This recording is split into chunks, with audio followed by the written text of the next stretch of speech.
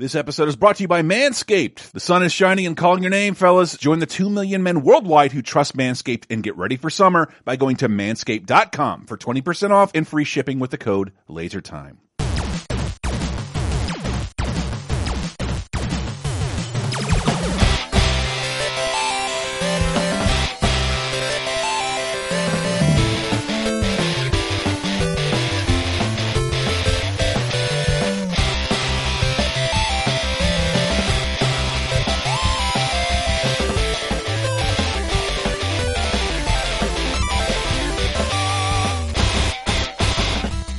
Hey everybody, and welcome to episode 435 of Vidjagame Apocalypse. I'm your host, Michael Raparez, coming to you from the Teddy Rossi Memorial Studio of the airwaves. If you want to get in on the studio naming action, go to patreon.com/lasertime. Who is joining me? Fellow Bostonite, Chris Antista. My nickname this week is Vodka, and I want to say Tramfalmador, but I know that's Kurt Vonnegut's alien. Tramadol? Yeah, that's the one! That's what I'm taking! How did you know that? I'll tell you after the show. Okay. And I mean, you're taking that. I'm just mainlining Heartguard over here. This is Junior Psychonaut Matthew Allen. So Matt's taking fucking animal anti-worm pills. Like yeah. Oh, you clearly, just like me, are getting Joe Rogan's newsletter. It's great. It's, I love, like, I'd get, like, him coming up and, like, I have it. Do you have to publicly admit that you're doing the horse pace, Joe? Like, come on, man. Yeah, I'm doing everything else what I was supposed to do. It would make this easy as fuck. I'm doing horse dewormer and horse tranquilizer. It's wild, though. You know, I tried DMT, and DMT didn't help this time. But have you done DMT? I'm doing elk meat and elk tranquilizer. It's crazy, man. It's crazy. Well, the meat's really sleepy, but other than that, doesn't seem to be doing much about the COVID. My favorite Joe Rogan thing was, like, someone had bought one of those plane, things across the sky that literally, it said, Joe Rogan is literally 5'6" or something, some shit like that. Just like, I love the balls. Just, okay, you're going to pay for a lot. But we are the only, I want to say, one of the few video game podcasts that's multi-coast. No COVID yet. That's true. And I've been living with a person with COVID and didn't get it somehow, and I'm just baffled by that. Could have something to do with the fact that you got a vaccine. I think it could have something to do with the fact that I do a video game podcast. If you do a video... Yes. That's the magic cure. Doing a video game podcast or contributing to the Patreon. Pull that up, Tampy. You choke someone out and you do a video game podcast. You don't get COVID. Is it a video game podcast that makes fun of more popular non-video game podcasts right at the top of the show? Then even better. Oh, that was my bad Joe Rogan. It sounded like a Fred Flintstone who wasn't born in the 50s. Poor Joe Rogan. I've never said that. Okay. I've never said that. This is a video game show, and as we said on a previous show, summer is kind of winding down. And I think it's officially over by the time you hear this. Maybe not like, oh, summer actually ends September 20th or whatever. I don't care. Summer ends when August does, as far as I'm concerned. And I was real bummed out because, like, my friends' kids were going back to school. Like, that means the end of summer. The heat has not stopped where I'm at, and summer shows no signs of stopping. And I don't want to set up my Halloween decorations because my grass is still growing really like to a crazy extent. I think most of the polls have been reversed. I say this as a Christmas fan. We associate snowfall with Christmas. Almost no one has seen that in like 5 years. Mm-hmm. The snowfall at Christmas, it comes in January or February. I don't know what any of it means. And it's hotter here than ever. Well, all I know is that 2 days from when this goes live will be Labor Day. You can no longer wear white shoes. Am I right, Chris? I have less respect for people who tell me I can't do that than grammatical corrections in speech. Like, go fuck yourself forever. Like, I cannot stand this. By the way, we all work from home. Who wears shoes? Get out of here with this. I haven't worn shoes in years. Come on. Yeah, we're all Stephen Hawking right now. We have several pairs of immaculate shoes. Oh, the fashion faux pas. Yeah, so with summer ending, Matt, you had the idea to talk about games set at summer camps. I love summer camp. I don't know why. Ever since I was a kid. I never went to summer camp. I've always thought of, like, is it more of like an East Coast thing? I don't know.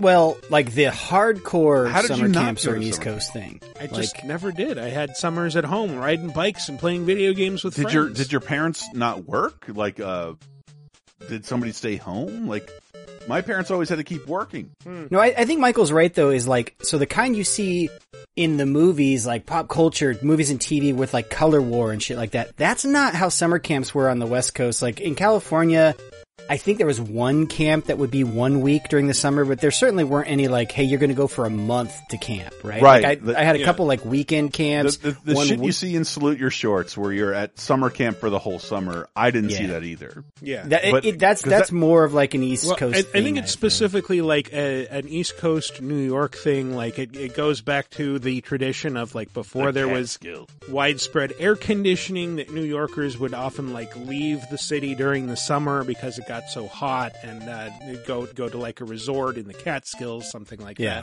right. But But I did this a lot. I spent my entire summer somewhere else.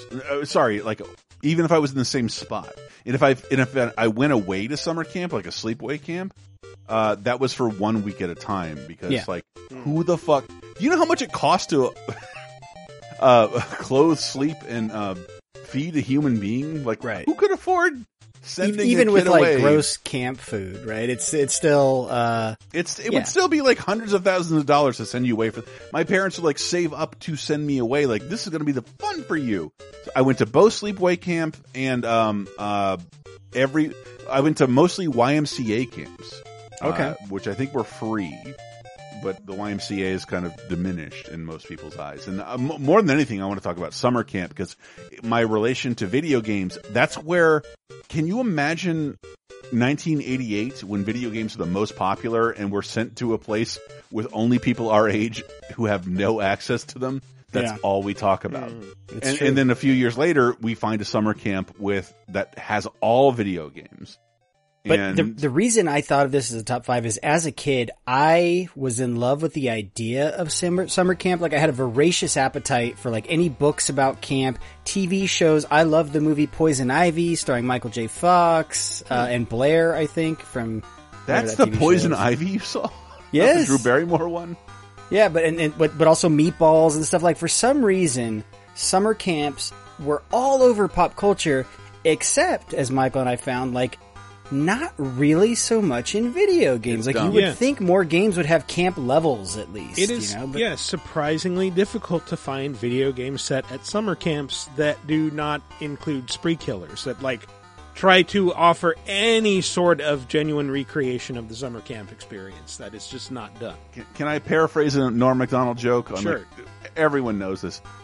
I like my video games like I like my... like I like my movies. No. I like. Hold on, edit that out and don't. By the way, I like my video games like I like my pasta. Meatballs too. Wait, is that true? That is a callback that you really have to listen to every episode to understand. Kevin Nealon. Mm-hmm. No, but no, it's so weird that they're not in Vidjagames more because it is such an appropriate setting. It's like, you're out in the woods. There's animals. There's fucking an appropriate cabins. Movie setting where adults don't exist, so therefore you aren't protected from murderers, condoms, anything. I had all my fucking first kisses and finger bangs and seeing bras. That was all at summer camp. The most scared I ever was. All the summer camp. Mm-hmm.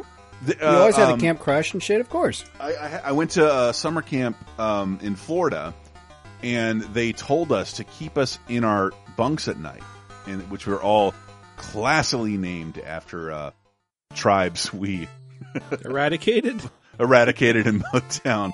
I was in the Apache and the Shoshone cabin, but they were like, there's this big mental institution next door, and they will not hurt you, but there are tons of mental patients wandering around the summer camp at night. Oh, And that instead of sounds the like a great situation. And instead of the counselors coming up and like, gotcha, get back in your bunk, they told us like, so these people were all at this hippie mental institution. They were told to talk and stare at trees. And if you snuck out of your bunk, instead of the counselors coming at you, they knew to like stop and stare at a tree. And that's basically the end of Blair Witch Project, which you would see at our summer camp, and people would tell, oh my God, I went to go pee at night without permission, and then there was someone staring at a tree. I saw it, I swear to God, and like, it was so, like 5 years of my life were so frightening. Like, I'm in this woods with the mental patients. Oh my God. I feel like all you have to say to a kid in Florida is there are alligators loose at night. Don't get out of your bunk. No, the alligators would sleep on our docks, and as a counselor in training, not even a full counselor, I would have to go to the docks and swim to the dock and get off there, you dumb alligator! Get off of there! Like that was Cajun my job. Chris over here. That was my job. Summer, Get in there, little fella. Let's on bon temps roulette somewhere else, alligator. Has to be with a Cajun accent, or they won't respond. Right, yeah. Oh, you goddamn locking I'm going. Hearts go out to people in New Orleans, by the way. Oh, Jesus Christ. Yeah. Bad, tough week. Bad timing on that joke. I know, but it's not that. Like, I love the people of New Orleans. I love New Orleans. But growing up in that area, I share an ecosystem with New Orleans, just not the sea level. So we're kindred spirits. But summer camp, I still don't get it. You send your kids here for, I'm going to guess, thousands of dollars, and they will be taken care of by horny 14-year-olds. Like, how does this make any sense? What if like they are having sex while a little kid swims all by himself and drowns because he can't swim? I've told the story in another podcast. I'm going to tell it here. It's the most fucked up thing I've ever lived through as being a kid of the 80s. Yeah, blah, blah, blah. This show is we do a lot of nostalgic show. The 80s are great, blah, blah, blah. But here's why it's bad. I went to a summer camp in the Everglades, and a counselor named Doug put us all in a line. He's like, I pick every month my favorite camper. All men, by the way. All little kids, all little boys. And he sleeps with me in my bunk. Oh, and I feed him pizza. God damn it. And we're all like, oh God, I hope it's me. And like, we were all devastated that it was Rob and not us. And in this bunk, this fucking 8-year-old would sleep with this 20-year-old who he'd feed pizza and candy. And that's, so when I try and get nostalgic about camp, I'm like, what the fuck was that? That's I just have a picture Canteen with Boy this at guy. that point, isn't it? That's just the Alec Baldwin sitting there with his martini. Come on, Canteen Boy. Canteen Boy all over again. We lived through some stupid, unregulated shit. The wildest summer camp I went to, and this is very Californian, very cool.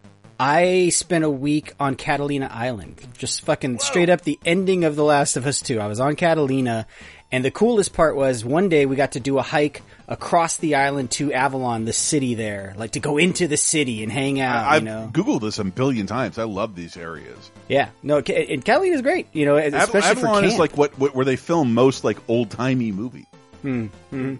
Right? But man, that was very uniquely Californian of like, yeah, we took a boat over to the island for summer camp for a week and then came back. Like, very lucky. But most of mine, by the way, church camps. Yeah. Church camp. Yeah. I have one experience that could be described as summer camp, but my dad was there, so it doesn't entirely count. But it was like a Boy Scout camp in Oregon called Camp Merriweather, and I remember having to hike there with like 25 pounds of gear, which like I think I was like 12, so that was a lot.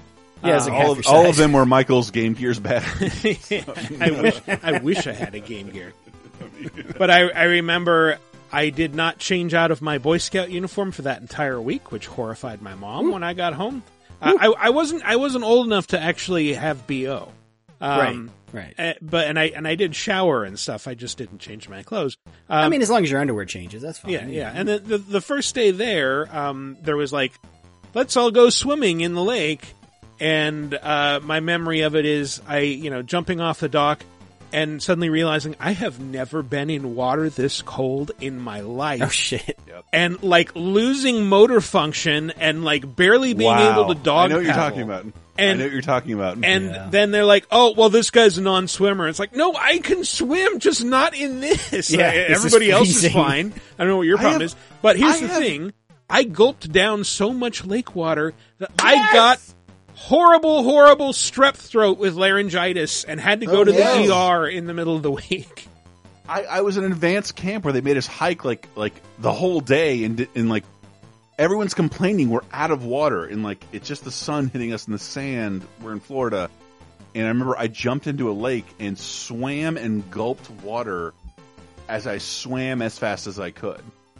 And then I also remember later that night, the main counselor told us about being an alcoholic, and how he sees anytime you see a crow, it's coming to tear your alcoholic heart out. Jesus. And we're also camping in a dead Indian bear.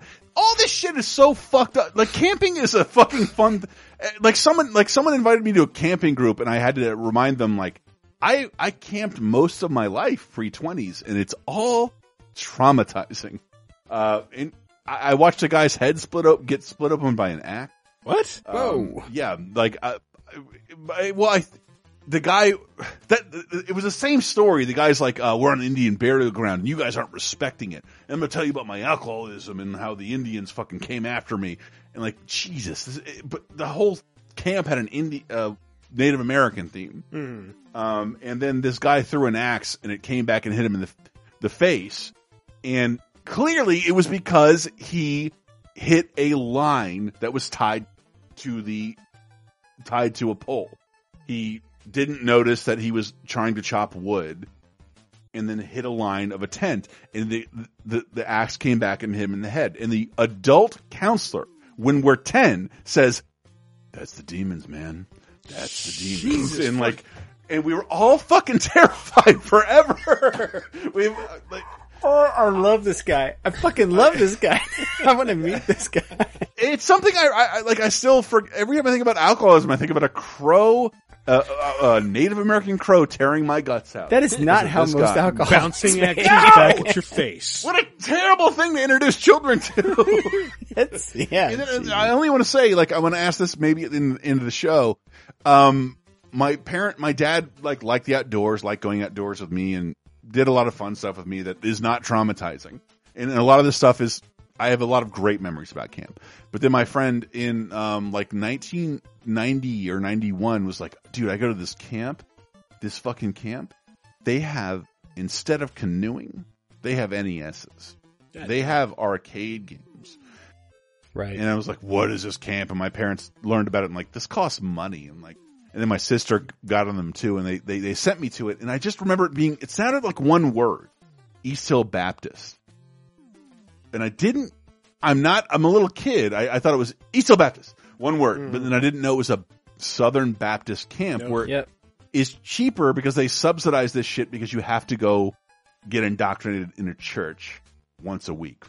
For sure. Church camp. But I played the most video games I've ever played in the early 90s at a summer camp that I went to every single day.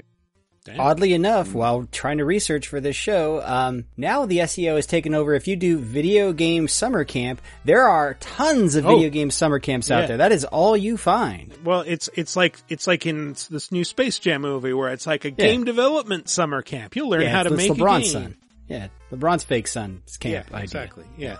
LeBron, I want to make a Game Boy game that steals your identity. That is number 40 on the stupidest things that happened in this new Space Jam movie. Oh my god! I thought you were going to say this year, and I would have agreed with either sentiment. Yeah. New Space Jam movie is so dumb. Yeah, so dumb. Look what nostalgia can do to you. We should. Also, if you were expecting anything different, you might be so dumb for expecting that. Like, go watch the first Space Jam. You might be a camper. Show me your wigwam. So on that, we should probably go to break because our advertisers are getting antsy. So, we want our balls to thank us. So we're going to take a little break. We're going to come back. We're going to talk about summer camp video games right after this. Folks, you might have heard us talk about Manscaped and the importance of male grooming before. Well, now that summer is upon us and the clothes are starting to come off, it's more important than ever to give yourself a little boost of confidence and look your personal best by taking care of some of that stray body hair, some of it down there. Since it's so hot, you might even want to trim things a bit shorter than usual. And when you do, take it from two guys who have learned the hard way, more than we care to admit, you want to be sure you're doing so safely, especially when trimming the hair down there. And that is where Manscaped can help. It may be a scorcher out there, but it's time to bundle up in here with Manscaped Performance Package 4.0. Inside this package, you'll find the Lawnmower 4.0 trimmer, aka the GOAT of ball trimmers. Go! Weed Whacker ear and nose trimmer, Crop Preserver ball deodorant, Crop Reviver toner, Performance boxer briefs, and a travel bag to hold onto your goodies. Their 4th generation Lawnmower 4.0 trimmer features a cutting-edge ceramic blade to reduce grooming accidents thanks to their advanced skin-safe technology. The Lawnmower 4.0 has a 7,000 RPM motor, a new multifunctional on-off switch that can engage a travel lock, and gives you the ability to turn the 4000K LED spotlight on and off when needed for a more precise shave. Did I mention this trimmer is waterproof too? In the shower or in the wild, and from your chest pubes all the way down to your ball fro, the Lawnmower 4.0 is the best trimmer for you. Want to take your grooming game even further to the next level? The Performance Package 4.0 also includes the Weed Whacker to chop your worst weeds up top in your nose and ears. The Weed Whacker is also waterproof and uses a 9,000 RPM motor-powered 360-degree rotary dual-blade system. This nose and ear hair trimmer provides proprietary skin-safe technology which helps prevent nicks, snags, and tugs in those delicate holes. Not those delicate holes, you sickos, your ear and nose holes. Once you're done grooming, you seal the deal with Manscaped's delightfully scented liquid formulations. Before heading outside, use Crop Preserver ball deodorant to keep you on your game in the heat. Then after trimming the lawn and whacking your weeds, give your beach balls a boost with Crop Reviver. There are few things as refreshing as a little spritz from the Crop Reviver. Manscaped even threw in 2 free gifts to the Performance Package 4.0, the Manscaped Boxers and the Shed Travel Bag. Bring your comfort in boxers to another level and get 20% off and free shipping with the code LASERTIME at manscaped.com. That's 20% off plus free shipping with the code LASERTIME. One word, LASERTIME at manscaped.com. Escape the shrubs and the weeds this summer and shine with Manscaped. Your balls will thank you.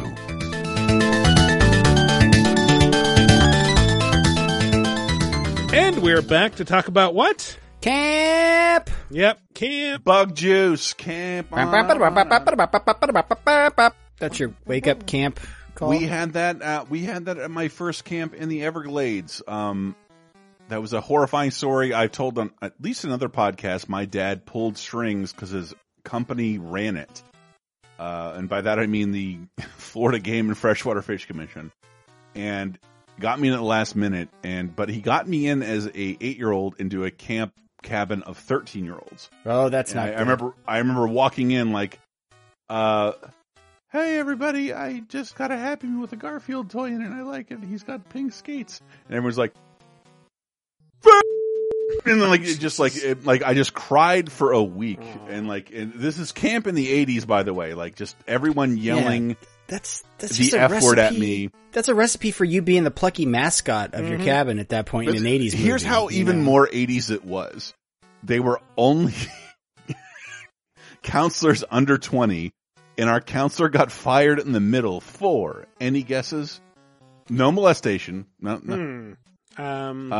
Smoking and getting high while there was a spree murderer on. Smoking a dude. How did you do that? He got fired for smoking too much. For smoking too many cigarettes. Oh, cigarettes. I thought you meant weed. Yeah. I thought you meant the 80s, everyone. The 80s. Fair enough. Nothing is better now than it was. It's all better. Where the shorts were short and the probations were long. The 80s. Speaking of the 80s. Number 5.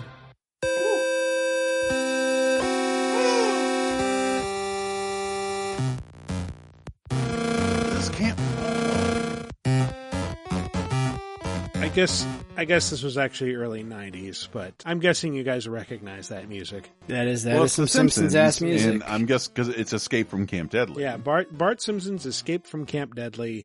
I think it may have actually inspired the Krusty Summer Camp episode. The season 4 premiere, Camp Krusty. Yeah, Camp Krusty and Mr. Black. Which I believe they made a sequel to. They did. It was not great. So Camp Deadly is named for the mountain next to it, Mount Deadly, but it does not sound like the kind of place you'd want to send a kid, and it kind of isn't. The one camp counselor is Iron Fist Burns, who basically looks like Mr. Burns' identical nephew. And has like a gauntlet that he wears for some reason, and it's all about Bart trying to escape with Lisa's help, and it feels a lot like the other shitty Simpsons games of its era. Like, it plays a bit like I remember thinking this was going to be different. No, because all the screenshots in magazines, and by that I mean we used to read previews with 1.5 screenshots. Ah, yes. The half. It was a half literally because it was on the spine of the magazine. It was like the inside, and there was a staple. It was like through the Sergio middle of it. Aragones margin cartoons. That's how we read previews. Mm-hmm. Michael's really wincing at my Sergio Aragones. Aragones. But Bless you. I thought this looked really good, and it was also exclusive. It wasn't a port. That's true. It was the first exclusive Simpsons game on a platform, because they all kind of went all over the place. Yeah. And there was a little bit more variation here than I remember in some of the other Simpsons games, and yet there was so much that was the same. It's like just sort of a repeating loop of level themes, where you've got capture the flag, where you're trying to make it through a forest while dodging other kids, or throwing spitballs and boomerangs at them. And then you will climb up into a tree every so often. There'll be a boss in a tree house, and once you defeat him, Lisa will be standing there. You get something from her, like a beekeeper's hat or a radiation suit that you'll need to get through the hazards right ahead of you. And there's also like food fight levels at the Camp Mess, where you'll just grab tofu burgers or ice cream or whatever, start throwing it at other kids. But this did have a fair amount of digitized speech, for example.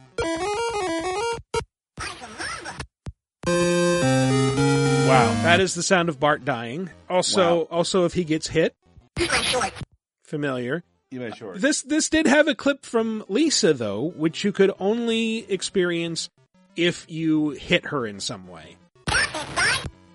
And if you hit... What'd she say? Stop it, Bart. And if you did hit her, she would drop whatever she was holding for you, so you would have to try to get through the next section without that protection. Well, I am not someone who reads the wiki and calls himself animation historian. Mm-hmm. But I can say from a definitive... I think Camp Krusty is one of the best episodes of The Simpsons I've ever seen in my life. Yeah. And there should be nothing but games based on it. And yet, all we have is this, and it's not great. I mean, it's not terrible. It's not terrible, but I feel like it's something that would have happened 20 years from now, where they're like, this has the most fun level. Because The Simpsons don't really gravitate towards drama outside of the living room. Mm-hmm. The mob occasionally comes for The Simpsons, but they're still in their living room. There are so many crazy scenarios in this season 4 premiere of kids dying in rivers and killed by bears. I think it's so great. That was the plot of the sequel. Is just like some kid that they thought had drowned in the river was still alive or something like that. Yeah, it's some of the best animation the series has ever had, and then it has lines like "Gentlemen to evil," which people use for Republicans all the time. Mm. How did this developer, how'd they get away with calling themselves Imagineering, is what I want to know. Because I feel like Disney would sue your ass if you even tried that. That is an excellent question. Maybe they were a subsidiary. Who knows? It's ironic they might have sued them, but they also would own them now. Mm. Wonderful. Yeah. Do we really want the rights to... Bart escaped from Camp Deadly. Oh, God, we'll have to buy Fox. Jesus. Never forget. Yeah, Simpsons is still a Disney... Bart Simpson's still a Disney character. 30 years in the making. Holy shit. Well, I mean, yeah, they would have sued them out of existence, but they were a subsidiary of Absolute Entertainment, published by Acclaim. None of those people are around anymore, so there's no one to sue. I mean, did you never, walk around... go to a place in San Francisco and, meet someone who worked at one of these places? Sorry, This is neither here nor there. Well, we went to a stand-up comedy school, Jersey, so... a couple of us, and then what did you do? And like, I worked for this Genesis company. They made the Genesis NBA Jam. And that's how the dude made his money. Like, all right, made Genesis games in the fucking 80s and 90s. That's pretty and sweet. Like, yeah, it was like made a huge amount of money. The coolest pull I had from that was I worked with a guy briefly. He was working at Cryptic Studios. He was like one of the founders of Activision, like one of the early guys. Like came over from Atari. Like Atari? I was like trying to pick his brain about it, and he just didn't like talking about it. He's like, "Dude, it was just my job," and I'm like. You're like one of the founding fathers of video games. You will answer my questions now. Yeah, you're like a pre-NES founder of video games. Please tell me everything. Yes. God damn. Yeah.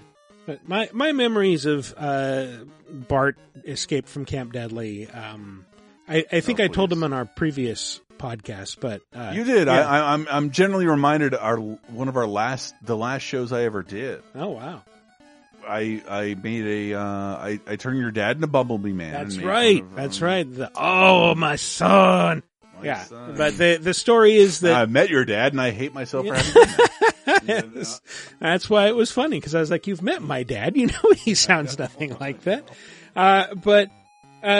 For people who didn't listen to our show from years and years ago, what happened was I was visiting my family in Spain. And there was a lightning storm, and a huge tree on their property fell over. And so, like, the adults went out to investigate, and I was like 13, 14. I wasn't going to miss this for the world. And so I just, like, took off tearing across, they had this big plot of land with, like, all these trees. And just like running down this hill, breakneck speed, I jump over what I think is a concrete block. Something smacks into my face super hard, and the next thing I know, I'm lying on my back, staring up at a rebar trellis that I have just jumped straight into at a run, and it clipped me like under my left eye. And gave me a serious black eye. I'm surprised I didn't break any face bones. I'm surprised people haven't seen this on TikTok. Your dad filmed it. And it goes, that would have been great. And it goes, oh no. No. At first when you said a tree fell down, I thought, then you made a baseball bat out of it and you starred in The Natural. And it was a great movie. A Natural reference, which I only get to The Simpsons, FYI. Yeah. But anyway, I spent the rest of that evening with a steak on my face, playing my cousin's Game Boy and the only game that he had for it, which was Simpsons Escape from Camp Deadly. I think you might be the only person I know in real life who has put a steak on their face. That is such... I've done it. They didn't have ice packs. That's what they had. Yeah. I am old enough to remember a girl punched me in the face, gave me a black eye, and like the whole school was like, we better put a steak on this before this ruins your reputation. Go get a steak from the cafeteria. We'll get one of the teacher's lounge. Let's dump a box of steak. This kid will never survive this. Anyway, we've talked too much about Simpsons Escape from Camp Deadly. Let's move along. It's a platformer. It's not much going on. I love the little Michael Raparez lore. This all makes sense. But I mean, he was happier. Now here's a question: is it better than Bart versus the Space Mutants because it doesn't have all the crazy bullshit? Yeah, no, I have to say it is better than Bart versus the Space Mutants. That game sucks balls.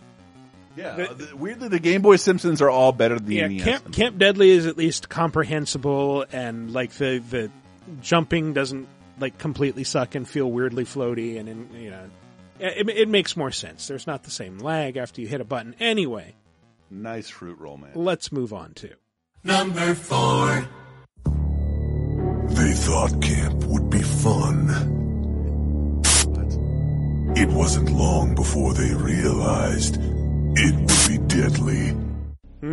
Not Camp Deadly, surprisingly. Right, Yeah. right. Is this that Slay Away Camp game? This is Slay Away Camp. Have you guys ever played this?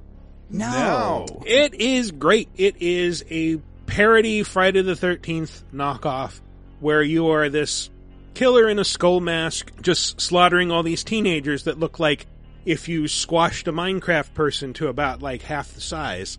Okay, yeah. And it's actually a puzzle game because the puzzle is that the killer can only move in a straight line and he can only be stopped by obstacles or victims. So it's like a sliding block thing where you have to slide him around and figure out how to make him collide.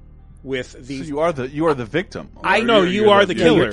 You're the killer. I played the skinned version of this, which was the Friday the 13th killer puzzle game. This same developer went on to do Friday the 13th killer puzzle years later, which is a bit more sophisticated than this, but this still has a certain charm, and it's surprisingly fun to just completely murderize a bunch of little cube people.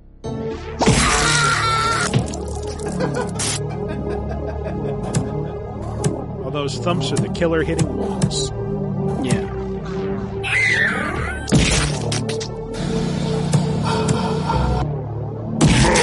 Delicious. Yeah. And then at the end of every level, you get like a little quick time thing where like Devil May Cry. Stop this icon in the red zone, and if you do, you'll get to do a cinematic murder on another camper.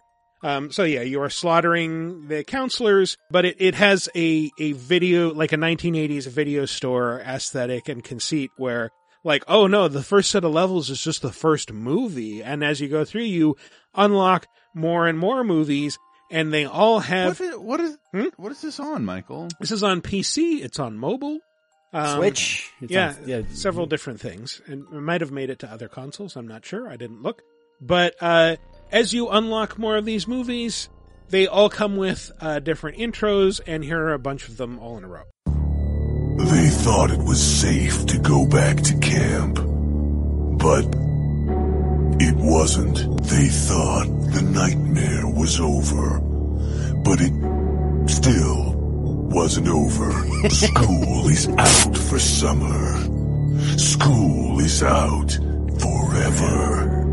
Because they're dead. They thought the beach would have lots of sand, and it did. The Big Apple just got sliced and diced. And the apple core thrown in the garbage. The apple core is a metaphor for their heads. Right. Baltimore. I gotcha. Yeah, apple core. Yeah. No, I'm trying to remember the way these play. If I'm remembering correctly, it's almost like a block puzzle in games where you're like, you know those puzzles in games where it's like you can slide, but it'll just keep sliding until it hits a wall. That's what I said earlier. Yeah. You move in a straight line, and yeah, it's basically you're sliding a block across ice, and it gets stopped by obstacles or things it needs to kill. You're Mickle Cubicling? You're Mickle Cubicling. That's it. Oh, that's what it feels like. Wonderful. Amazing. Sorry, I'm so drunk. And medicated. I've never heard of this game. Yeah, it's great. It's fun. It's a good little mobile game, and then the Friday the 13th reskin's fine too. You know? Yeah, it's like $5 on Steam. I'm sure it's even cheaper on mobile, and it's pretty good on mobile. Actually, it's so weird.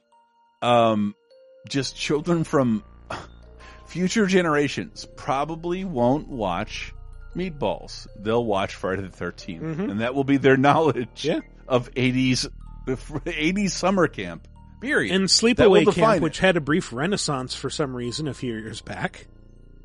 I think you would like this.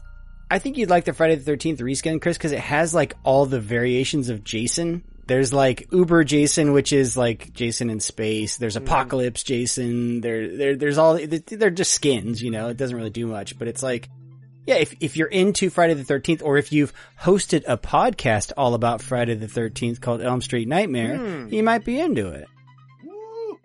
Yeah, I think you might be hitting on the wrong franchise there, Matt, but anyway. No, Chris, tell him you did Friday the 13th on Elm Street Nightmare. It's not just me. It just sounds funny.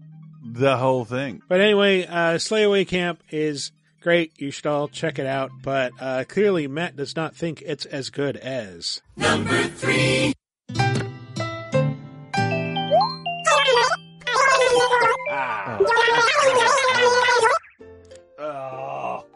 Yeah. Now, I think Animal Crossing Pocket Camp, or ACPC, as I'm going to call it from now on, does not quite qualify as a summer camp game because you are a campsite manager, but Matt thinks otherwise. Well, it's because you got people take up semi-permanent residence in your camp. You have a campsite that you're going back to. You know Tom Nook is basically just like a head counselor running a camp, and he's monetizing the shit out of this thing. Here's the thing. I think we can all agree when this game first came out, we were all a little bit disappointed. Like, man, I really wanted Animal Crossing and I got a mobile game with a ton of mobile game hooks in it. I don't know if you have been back to this game recently, but they have added so much shit. And yes, a lot of it's like monetization stuff, but like, I think what I really want, having played New Horizons when that came out last year and just, oh man, I think most of us kind of came up and went, you know, I wish New Horizons got more content more often. Pocket Camp does. It gets updated all the fucking time with a bunch of shit. What we really need is a happy medium of those two games. Like somewhere right in the middle, like maybe get that release cadence of Pocket Camp, but like not something all the Chinese government stuff. can't ban. Yeah, there you go. But Pocket Camp it's not just straight up Animal Crossing, but actually I think some of the stuff they did in there was innovative, and it did get brought into New Horizons, and I wish New Horizons would bring in a few more things from Pocket Camp, if I'm being honest. You know? I also feel like the activities, like you can go off-site for, you know, various activities and classes and things. So it's like that feels a little more summer campy to me, the more structured playtime. But at the same time, you still get to wander around in nature shaking trees.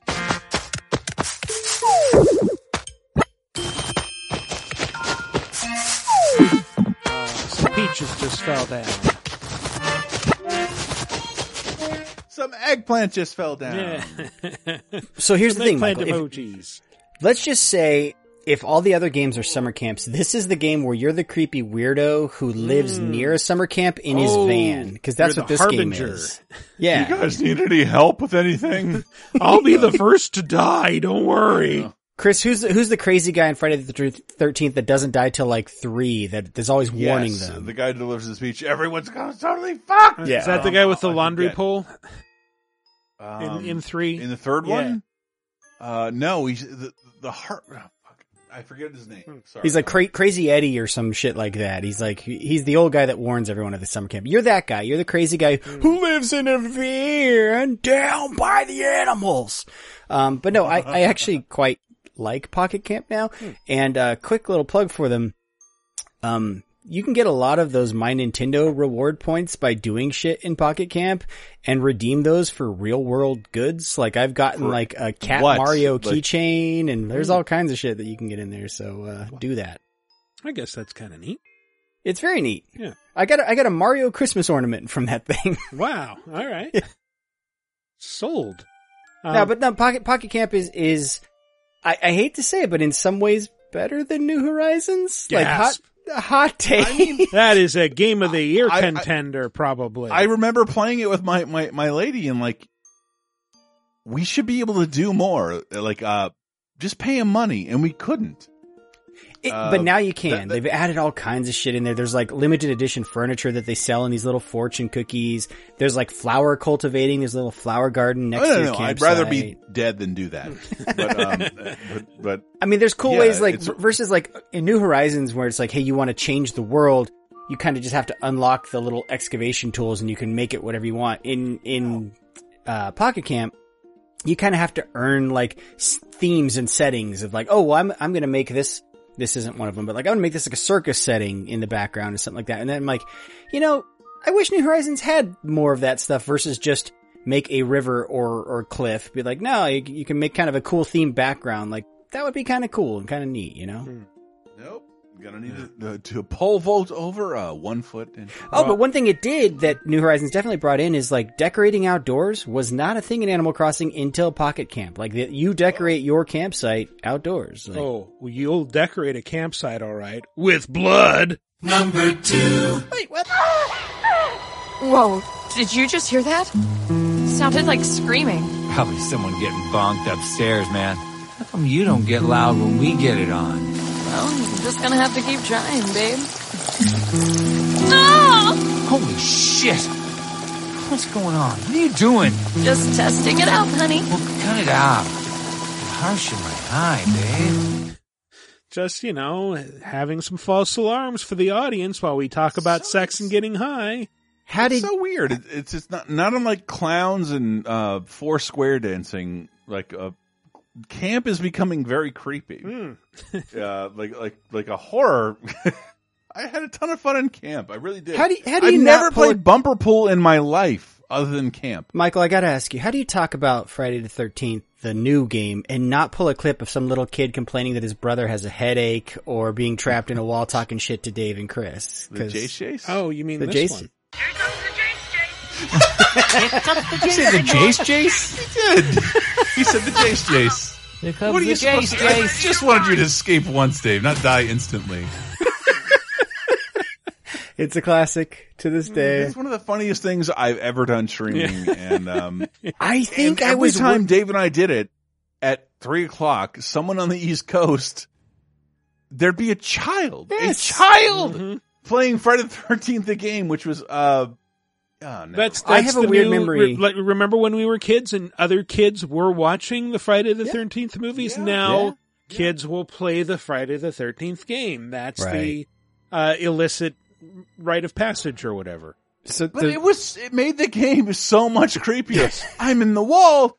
I'm in the walls. I'm in the walls. Can you get me? Can you get me? Like, shut up! I want to go home. Ah! my brother has a headache. Like, I don't care, kid. Shut up. Yeah. But the game itself is quite fun. I think this might be the most successful case of asymmetric multiplayer that we have currently out there. Like, one person gets to be Jason with cool ass powers. It's very well balanced, and it's very authentic to the property. Where Friday the 13th, it doesn't say it on the label, but like Jason's supposed to win. Right. Well, And they like, also you're not explain playing this game because I'm going to be the best camper ever, Yeah. and take out Jason Well, until the end of time. I think there the fun is more in like seeing how long you can survive with Jason hunting you.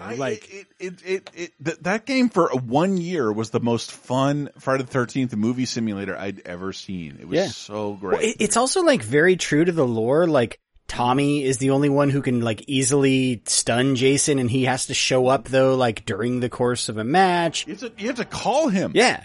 But it also like it creates lore to explain Jason's power, something the movies had never done, like no other game had bothered with. It's like, oh, well, Jason sort of has this warping power where he kind of becomes mist.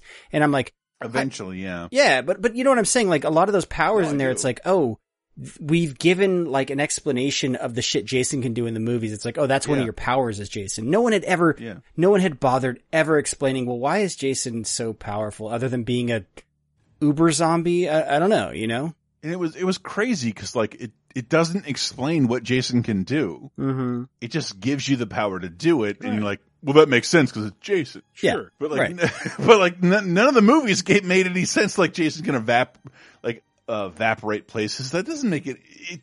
It's never been written down. Right. But it's just like it's so in half accurate to the movies, movie. It's not even Jason. It's someone else who just magically has Jason's yeah, power. it's awesome.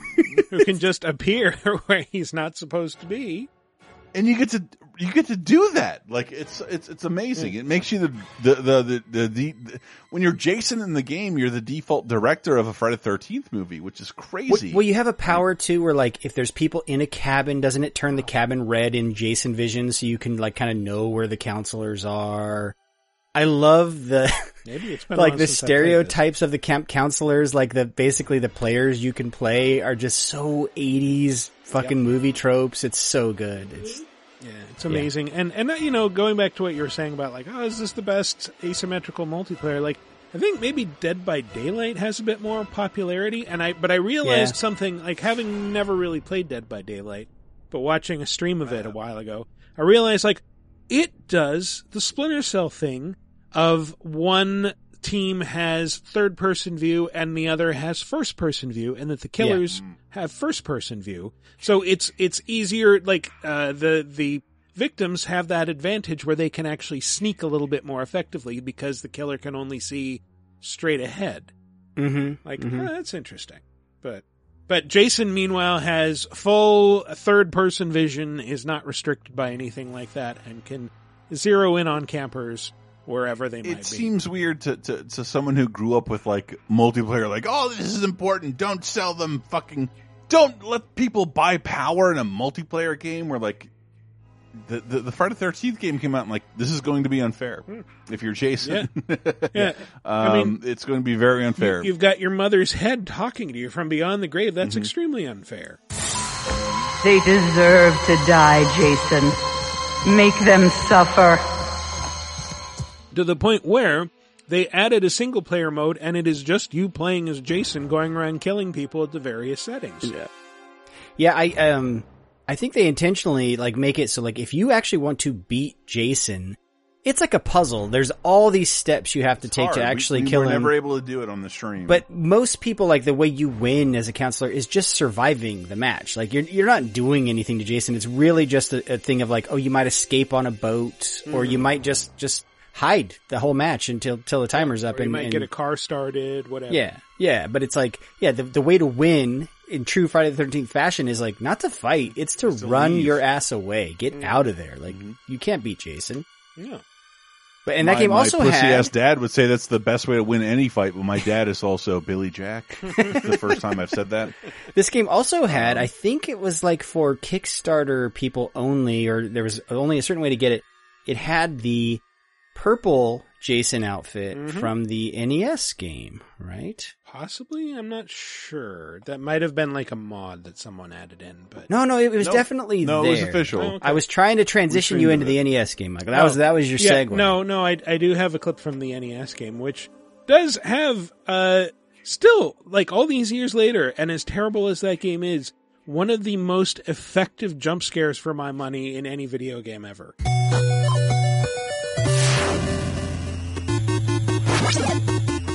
Just that feeling of you're exploring interiors of cabins with this calm music, and then you just turn 90 degrees and burn, Jason's there, and then you're in a fight for your life. Again, we streamed it on youtube.com/lasertime, and Dave grew up figuring it out with his brothers, and like it makes sense for a Jason game. Like you're not gonna kill Jason here, but like you don't know where he's going to be. I don't think this game is to is avoid him, and you can look in your map and see when kids are being killed. Right. Like, be out of that area. I don't think the game itself is terrible. It was just very hard to understand for us as kids. It's not linear, and it's always different. It's very strange. That's interesting because I thought you were supposed to go where the kids were being killed and stop Jason, like you're chasing him off.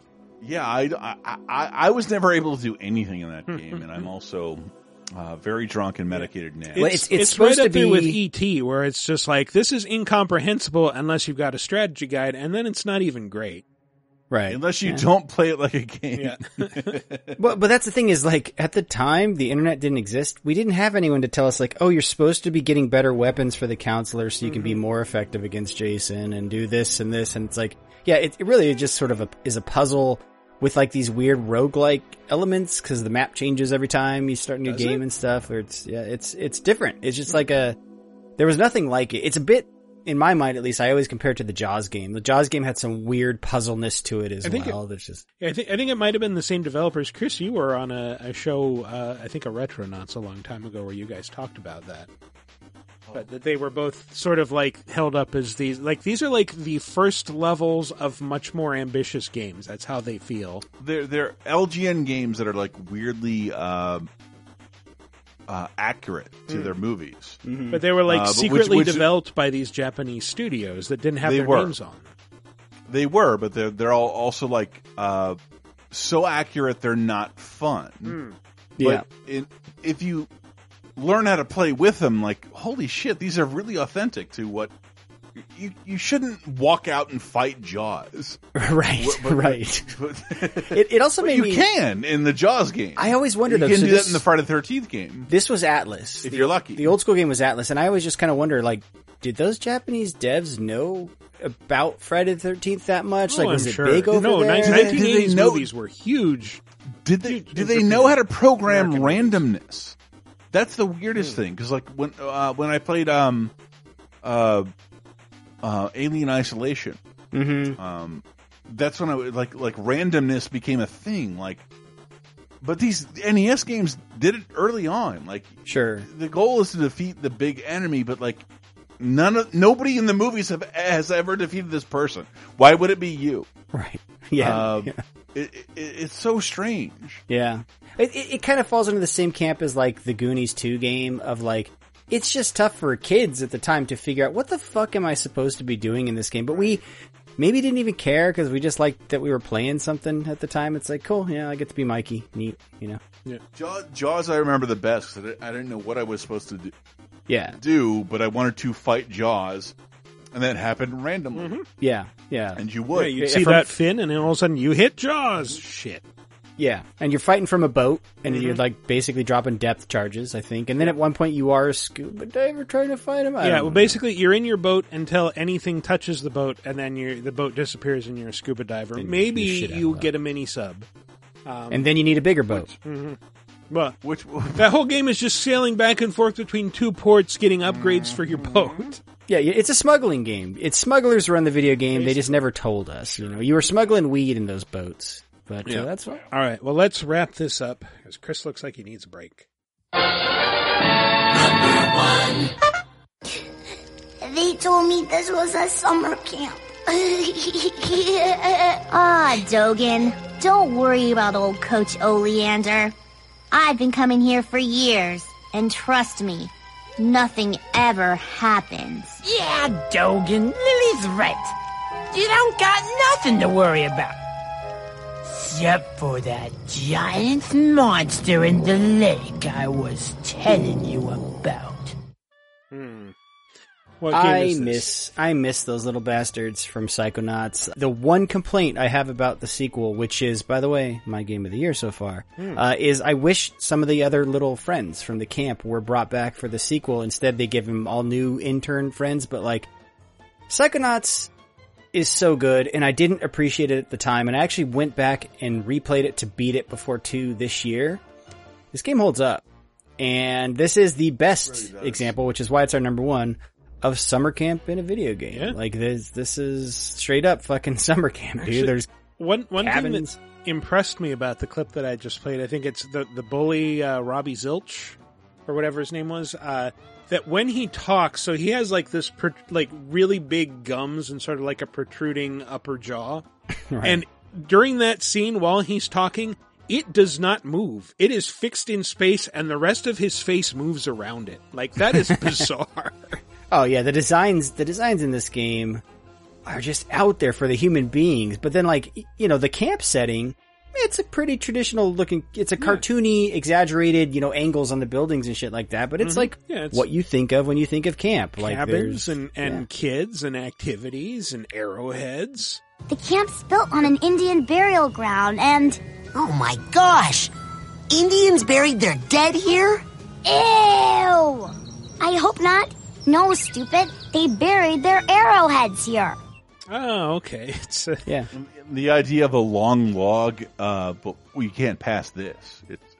The log is 4 feet above ground. No. It is a camp with there's like psychic cougars that attack you at night. There's some foolishness in this camp. I love this game, and the new game I think is my game of the year material. Well, I love that Ford Kroller, who, you know, goes on to play a major part in the first game, and spoilers, might be in the second game, is like, he's like kind of the, I don't even know what trope this would be, like the character of kind of the weird chef at camp, which I guess is in Wet Hot American Summer, of just like kind of like the camp weirdo. I don't fondle my sweaters, I just put on dick cream.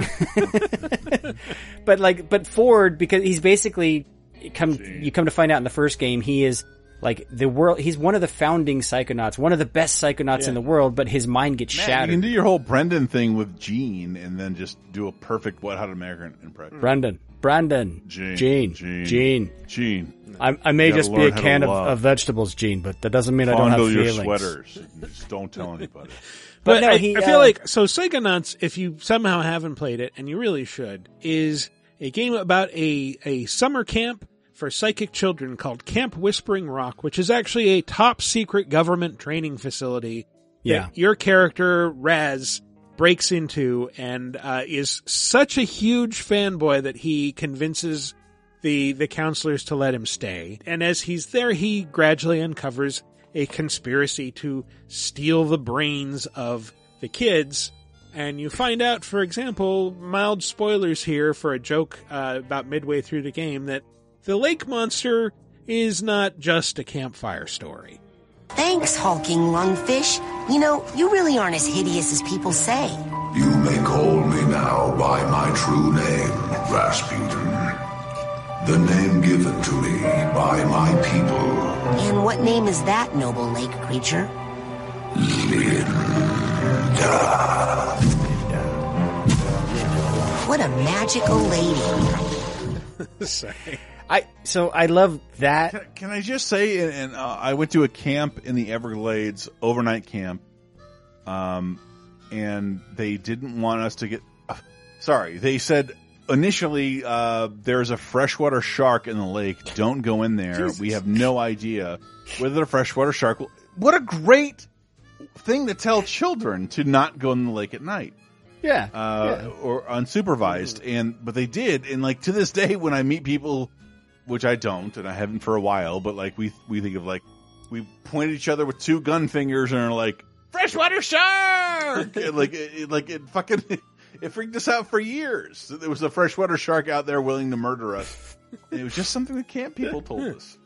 But and Psychonauts works on this too. Well, yeah, the Linda the Lungfish thing all the time. The beauty of it is when you actually do encounter Linda in the game is you kind of see Raz through her eyes, or you see the people through her eyes, and really they're a threat to her, you know. And that's something that they use in the second game. There's this clairvoyance power where you kind of see the world through other people's eyes, and you get to see what they think of Raz, and some think of him as like a little shit, like a little terrorizing shit running around, you know. But no, and that sequence, the Linda sequence, is a great sequence in the original game. This game is just so cool though, because yes, it takes place in a summer camp, but really the levels themselves take place inside the minds of the people there at the camp. And I was trying to think of the best way to describe Psychonauts games, and what I arrived at, I think I sent you guys a message. I'm like, it's like if a dream sequence in Pee Wee Herman was made into a game. Yeah. Like that's what all these levels are like. That's exactly what, if Tim Burton made a platformer. Yeah. Yes. If Tim Burton didn't suck and made a platformer. Yeah. That's if 90s Tim Burton had made a platformer.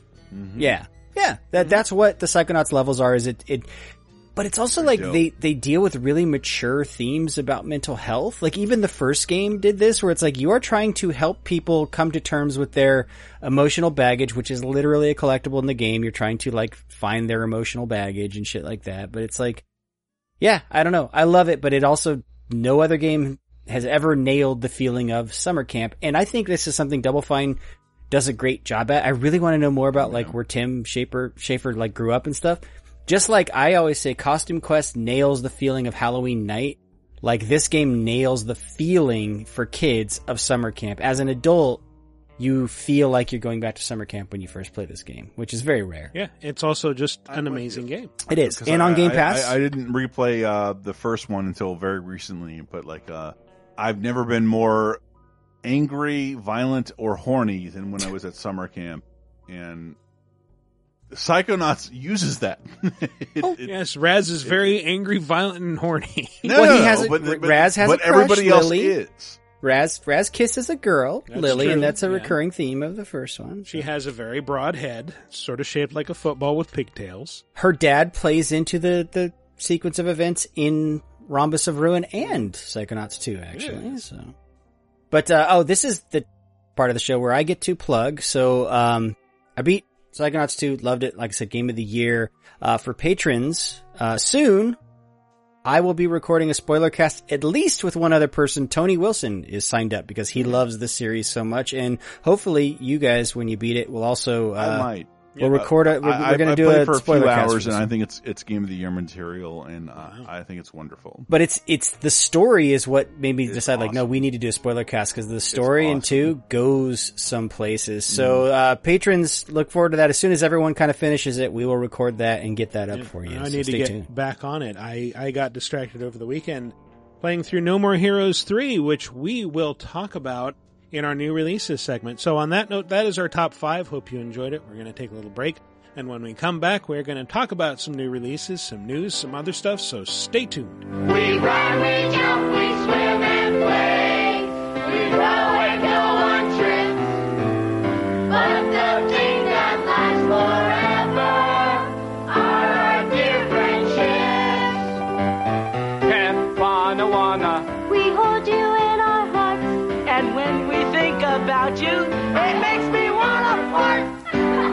It's I hope we never part. Now get it right or pay the price. Let's get scratching.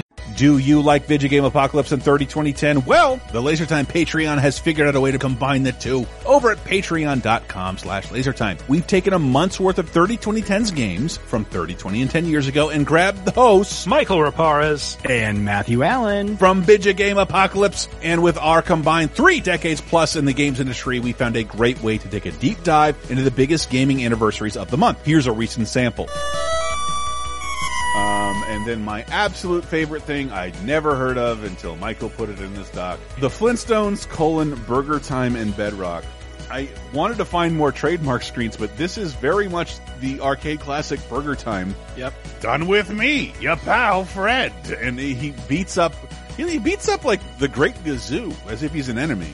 But it is like a much slower Burger Time with a story. You know what they don't have, what they didn't shell out for? The Flintstones theme. But the Flintstones theme they came up with for Flintstones Burger Time in Bedrock is one of the most sublime and melancholy things I've ever heard.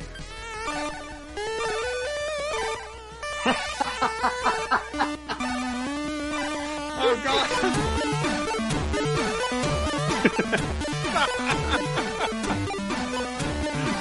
It's there. Yeah, this is sadder. Like if Wilma leaves Fred, this is what he's driving through in the middle of the movie. He's driving through the rain. Flintstones meet the Flintstones. That is like. Am I really not attentive enough for Wilma? I'm too old to move on. So, in addition to weekly bonus shows, over 100 movie commentaries, exclusive specials, you can get the 30-2010 Video Games Edition, celebrating a month of important gaming milestones every single month at patreon.com/LaserTime in exchange for just $5. And you'll support all of the LaserTime shows, including Vidjagame Apocalypse, right guys? Yay! And welcome back to our final segment, where we're not going to waste any time getting right into this segment that is known as... These are the new releases, they are releasing new releases. These are the new releases, everybody tells them. I thought you were going to make us play a lawnmower mini game before we could talk about No More Heroes 3. Well, that is something you get to do in No More Heroes 3. So, the long-awaited sequel to No More Heroes 2, except it kind of isn't. Here's the thing. So it is, gameplay-wise, it's a sequel to No More Heroes 1 and 2, in that, like, it has a lot of, third-person hacky-slashy battles. You can play with motion controls, but I played it with a Pro Controller on Switch. It's pretty fun. The combat's pretty fun. And then you spend your time between these fights and going around this open world, which has been expanded from the city of Santa Destroy to this star-shaped island, this archipelago called Utopiland. And you can go around to these various islands on the Spiel Tiger, Travis's bike. And what you do here is... so the structure of the game is there are 10 boss fights. Before each of these boss fights, which are regulated by this Assassin's Commission, you have to you have to complete 3 qualifying fights. So you have to go around the map now looking for those. There's like a little crystal, and now you get warped away, and now you're in a big room, and here, fight these 3 guys. And you do that until you fill up these 3 crystals at the top of the screen, and then it's like, okay, now you're qualified, we just need the money from you. And then they'll say, it's 30,000 credits or whatever, and you're like, okay, well, I need to earn this much. So I go around and I do odd jobs. I mow lawns, I chase down punks on my bicycle in these high-speed race sequences, I hop into tanks parked on beaches and shoot at giant alligators that are trying to crawl to shore. Stuff like that. And so you earn money and you explore this open world, and then you get to experience a boss fight. Could you inorganically do that in the game? Inorganically? Like the idea, I fought my way to this point. Can I have a boss battle? No.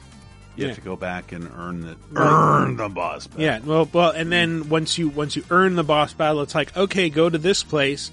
There'll be a new marker there that wasn't there before, and now you get warped to the boss battle. And so that feels a bit like previous No More Heroes. The thing is, if you have not played Travis Strikes Again, you will be confused. You will also be confused if you are not familiar with Japanese film director Takashi Miike, because there's a ton of interstitials where Travis is just sitting around his living room with his friend Bishop, and they're talking about their favorite Miike films.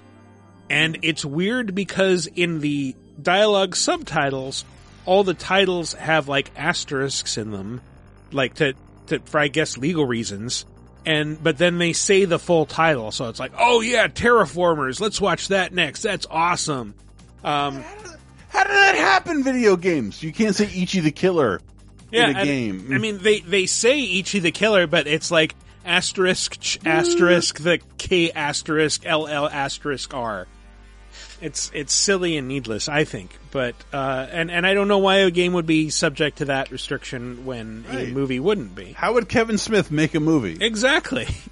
He could never make a video game, except that he did. But we don't talk about that. But yeah, like I said, it feels more like a sequel to Travis Strikes Again because it constantly references events and characters from that game, and having given up on that game not very far in, I felt a bit lost. But yeah, I mean, it's feels a bit grindy and repetitive, but it's fun overall. I mean, these games always felt more about style than substance, you know, like, I hear it's definitely still stylish as fuck. Oh, it's very, very stylish. And there's, like, the plot is weird because, like an alien, it starts off with like an E.T. parody where there's this character Damon who, like, in the 80s or 90s befriended this alien named Fu, which is always in all caps, and I think it was meant to be F-U, like E.T., but everybody just says Fu, and then, like, he says, like, I'll come back in 20 years, Damon, I love you, and he's like this cute little puffball dude, and then he comes back 20 years later, and now he's like an adult, human-looking, space punk, who's like, yeah, I just busted out of prison with all my friends, I'm Prince Jess Baptiste V, that's my real name, I'm gonna conquer this stupid planet, but I'm gonna do it in a way that's fun for me, so he like, says like, oh, any Earthling can challenge us, and you'll have to climb through these 10 rankings, and yeah, it's silly. And, a lot of the boss battles are very samey, like, you know, one had a clear gimmick, it's like, oh, he's gonna be using magnetic attacks with like north and south polarity, and you know what, I just ran up and slashed the shit out of him, I never even knew what that was supposed to do.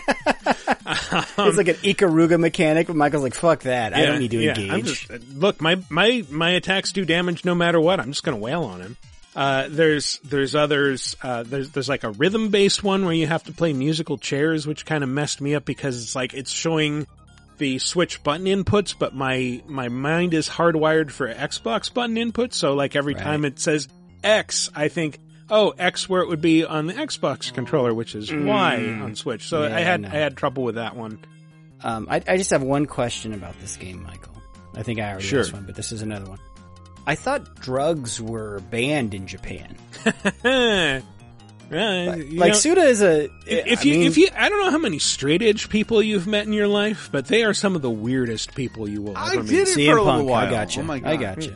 Mm-hmm. So you don't need drugs to be creative, man. I'm just saying this is some out there shit, but it sounds like it's pretty out there. I've never felt the need to have to do drugs to be creative. It was just dealing with life around drugs. Well, is it fair to say if you enjoyed 1 and 2, it's probably worth finishing out the trilogy? Or as he said, this is a trilogy? Is there another one on the way? What do you think? They do. I mean, not to spoil too much, but there is a hint at the end that like, oh, something else might be coming down the pike. I don't know. But yeah, another sequel in 10 years. Yeah, I think that's the thing that's like, well, it's 10 years later and it feels more like Suda just started this series up again, like rebooted it almost with Travis Strikes Again, and that is the focal point. It's not No More Heroes 1 or 2. Yeah. So, but I feel like so many people dislike Travis Strikes Again that people probably steered clear of that one, but you're saying like you kind of need to play that to understand some of the events of this one? You know, you can go through it okay, but there'll be like, I kept having to like check the wiki, like, who is this person? Oh, they showed up in Travis Strikes Again. Okay. Yeah, okay. But as a long-time gamer, I don't need a lot of reason to hit the person in front of me. It's all the supporting characters. Like, wait, this who's this guy? Oh, he was the protagonist of the Silver Case? And he's in here? Oh, he was in Travis Strikes Again also? Okay. Whatever. All right. Shit. Mm-hmm. You're talking about coming down the pike. I played a racing game where you come down some pikes. Art of Rally is new on Game Pass, or new-ish. It's an isometric rally racing game, which feels weird to say. It takes place in this alternate history where basically, and this is explained to you by the statue of the Buddha at the beginning of the game. Like, the Buddha tells you, it's an alternate history where rally was never regulated. And so, like, basically, if you play through the career mode, you get to eventually race rally cars, like supercars as rally cars, which I get to do in Forza anyway. Which brings me to my one big complaint about this game. When I race, I usually do the behind the wheel view, or like the hood view, to immersion, and that's kind of, when I drive, I don't think of the insides of my car. I don't look around the inside of my car. I'm just looking at the road. Because this thing is it's not just like traditional racing game top down, it's like isometric top down, like really far away. I just feel really disconnected. It's almost like, imagine if they made RC Pro-Am today, right? Like, that's kind of how this thing controls that's and the looks. only thing that seems weird, when I should only have a guy next to me yelling hard right if I can't see the entire track, but if I can, why are you here? The whole reason they did the isometric view is so that you don't need those cues in your ear. You can see the road from far away, like what's coming up, and plan accordingly. And it also, like, as a racing game, there's some shit like you have to nail your timing. It's a weird contrast though, because like racing wise, it's really difficult game controls and stuff like that. But it's like this very zen, simplistic art style. Like, not for me. But I'd say if you want to experience a racing, like a different type of racing game than you have in a bit, you might dig it. I think a lot of people are going to dig the aesthetic of the game more than anything, but it is on Game Pass, so check it out if you're curious. Oh, I feel like, because we talked so much about the violence against women in 12 minutes, No More Heroes 3 has a ton of violence against women, and it is really brutal, like right at the beginning. Like, an important supporting character gets her head stomped on and her arms ripped off, and she's catatonic for most of the rest of the game. It's the alien overlord does it, but hey, can we talk about Recompile, which is a game we kind of missed last week that I also played on Game Pass? What is it? It is a Metroidvania in 3D. That is a Tron-like. And it reminds me of this idea I've had for a while of games that reproduce operating systems, or the look of operating systems. This game is very much that. So the premise is you're this AI who's sent kind of to clean up this computer system that some bad shit has happened to. That's all you know.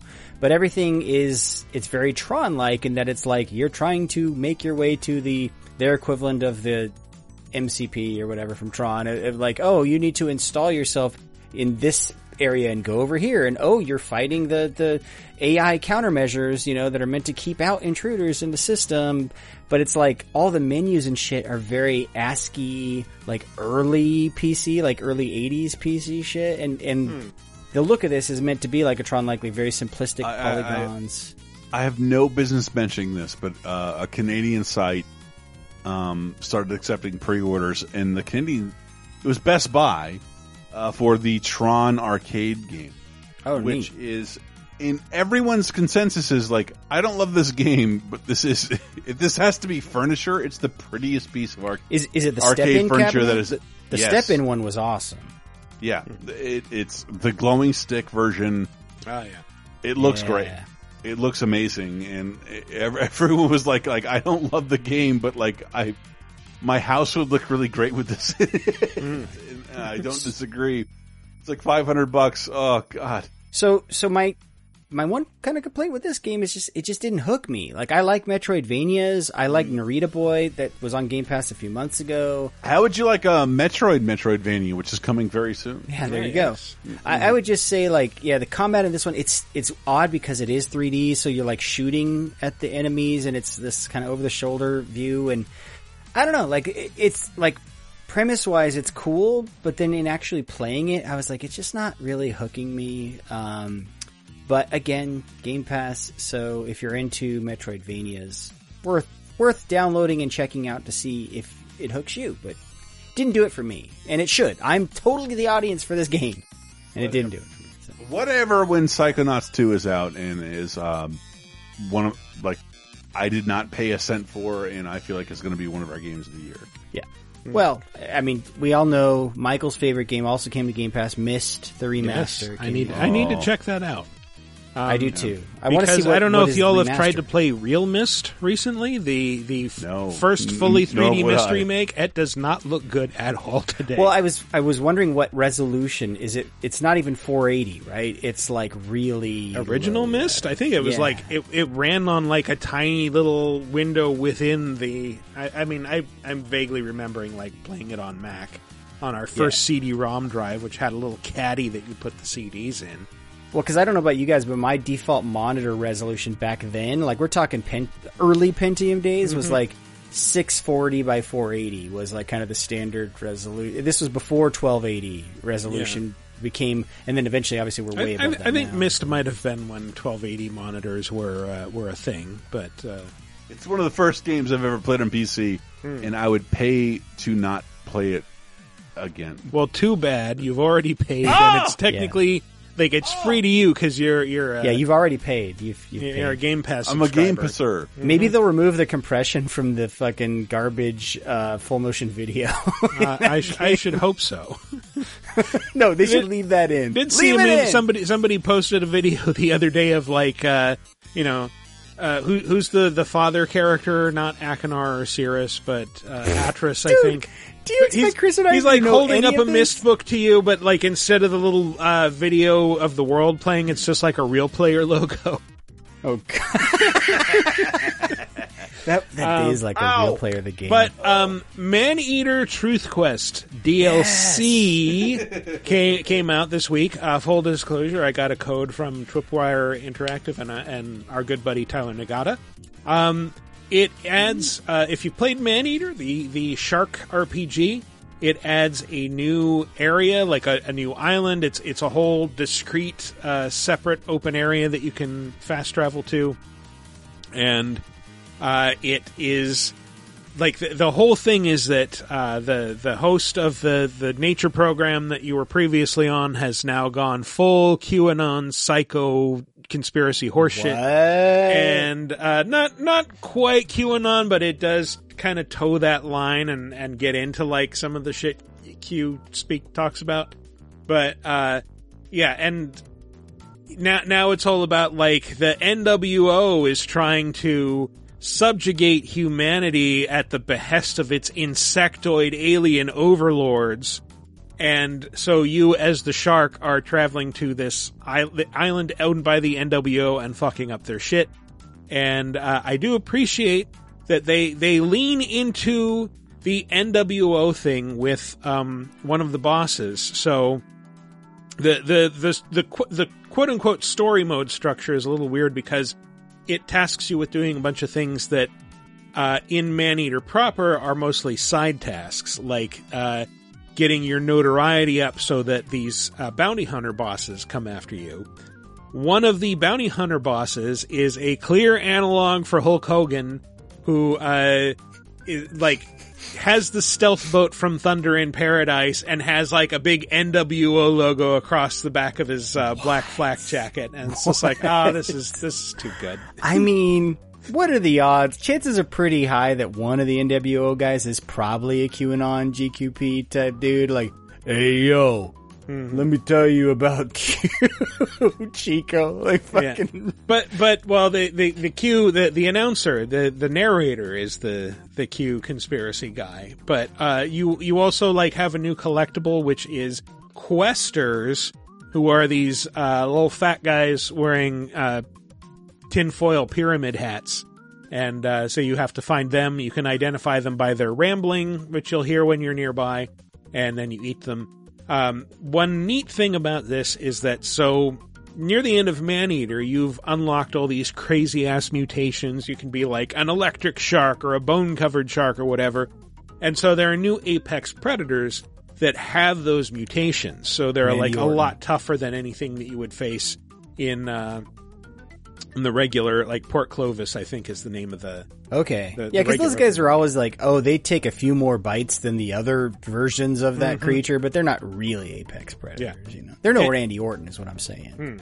You can also get new atomic parts for your shark, and they let you do things like, once you activate this ability, you can just like hold down the right trigger, and you will aim and launch atomic blasts out of your shark's mouth. The tail whip also now unleashes smaller atomic blasts. It's pretty cool. It's good for fucking up the hunters that come after you, who are really quite tough. Yeah, the hunters were the hardest.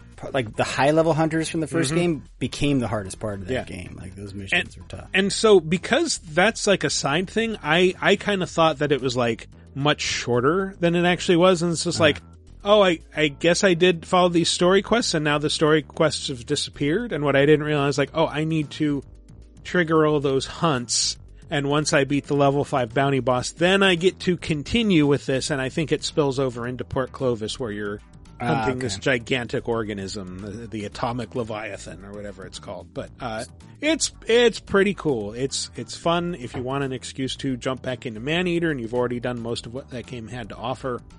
It's pretty badass. I'm guessing they didn't pay Parn money to get the Parn back. No, he's back. He's back, and he's just going full bore conspiracy weird shit. Really? I'm shocked. Okay. No. He was like one of the best parts of that game. Like Chris Parnell is so fucking funny. He's definitely back. This game, I know, like it was kind of on our list of like top games of the year when it came out, but I'm like, when I think back about that year, I'm like, you know, it might not have been the best game, but I certainly had some of the most fun playing any game with this game last year. Like it's just a fun, stupid, fucking fun game. It's just dumb. It's just dumb fun. You know, it's like I'm gonna eat a lot of shit.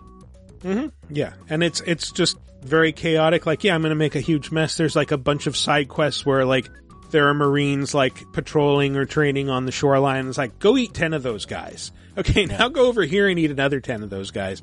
And my only real complaint about it so far was that it's just like, this island is dominated by what looks like a gigantic Dr. Evil lair with like, just like up on this mountain, all these big helipads and, like a huge round office building looking thing.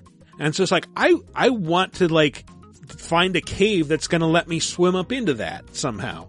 And it just seems to be window dressing. Like, there's no way, that doesn't actually have a bearing on the plot. It's just what point's an evil lair if you can't swim into it with a shark with fucking laser beams? But as I said, like, this is actually quite a bit longer than I realized, so it's possible I just haven't unlocked that. But I haven't found a way to get up there.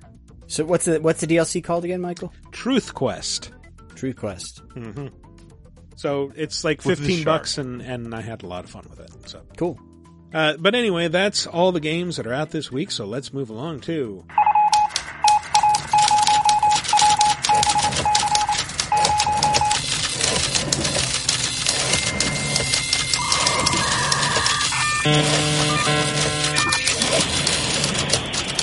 News. China has passed some restrictive, I won't say laws, but gaming regulations, rules, that basically make it so that kids can now only play 3 hours per week total on Friday. I have never had a news story where everyone I know, because they know I play video games for a living, has asked me about this for the last week.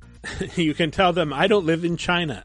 Yeah, nor do you. Right. And you can play fucking Minish Cap all you want, but if you're gonna play fucking weirdo gotcha games. That's the thing. So it's only Friday, Saturday, and Sunday, but that's with online games. It's any game that's requiring a login. So far, the regulation doesn't affect offline games, but those are the types of games that are mostly played in China. Yeah, are the most evil. China literally restricted the most evil games, the kind that are modern day. What would you call them? They're free to play. No, they are gacha games. They are fucking slot games. Essentially, you can't do good unless you pay money and pay to win. Pay to win, kind of nonsense. But so Kotaku had an interesting think piece about this. And there were a couple takeaways. That number one, this is a tightening of an existing regulation. I guess before kids under 18 could play up to an hour per weeknight, and then 3 hours a day, Monday or Friday, Saturday, Sunday. And now they tightened it to like no hours a week or no hours a day for weeknights, and then 1 hour a day Friday, Saturday, Sunday. It's tightening up of an existing regulation, like you said. And again, it sucks. Games. But also, like, the reason that the gaming landscape in China is like 92 to 95% free to play games, or one of the reasons may be because China has a long history of anxiety about video games, and for a long time banned the sale of game consoles completely, calling them digital cocaine. Yeah, the console market is still almost non-existent in China. It's very, very small for such a large country. I know Nintendo's made some inroads over the years. They had the IQ for a while, and I think they might have... They might have been releasing newer consoles. Well, it's when you do it too. You have to go through a Chinese company. Like they make you go through. Like it can't be like a foreign company publishing this stuff. Like you have to have like a local partner. There's all kinds of rules and restrictions. As far as I know, they didn't ban like this asshole can't play Earthbound for 4 hours on a weekend. I'm not going to let you be an apologist for the Chinese government in this one, though. Like, it's still a shitty regulation. If a kid with a 13-year-old login, he can't play Fortnite for 2 hours. And I get that their intention is to prevent addiction and to prevent some of these games have some predatory monetary practices, right? But some of them. But this is where I'd say it's up to the. I would say the majority of them, like China, is literally targeting its most predatory game. China is making the most predatory games. But I'm sorry, like I don't think the government should be the one setting this shit. That parents regulate that shit. You know, I have kids. I don't disagree with you, but I think China is literally regulating the games in its own country that they will spread to the rest of the world and not regulate even slightly. Are we completely sure it only applies to online games? So far, I mean, according to IGN's article on it, it said the rules are limited to online gaming. It applies to live games only. Live games will literally regulate what kids can play. Yeah. But that also to me says like, no, we don't want our kids to see gaming as a social activity. It is only for shut-ins and losers. No, but like no one says Single it like this. Player Like, only. Last of Us 2 is not regulated by China. You can play that all day long. But it's also not really played much there. You know, like it's right. But like they are mostly playing gambling games.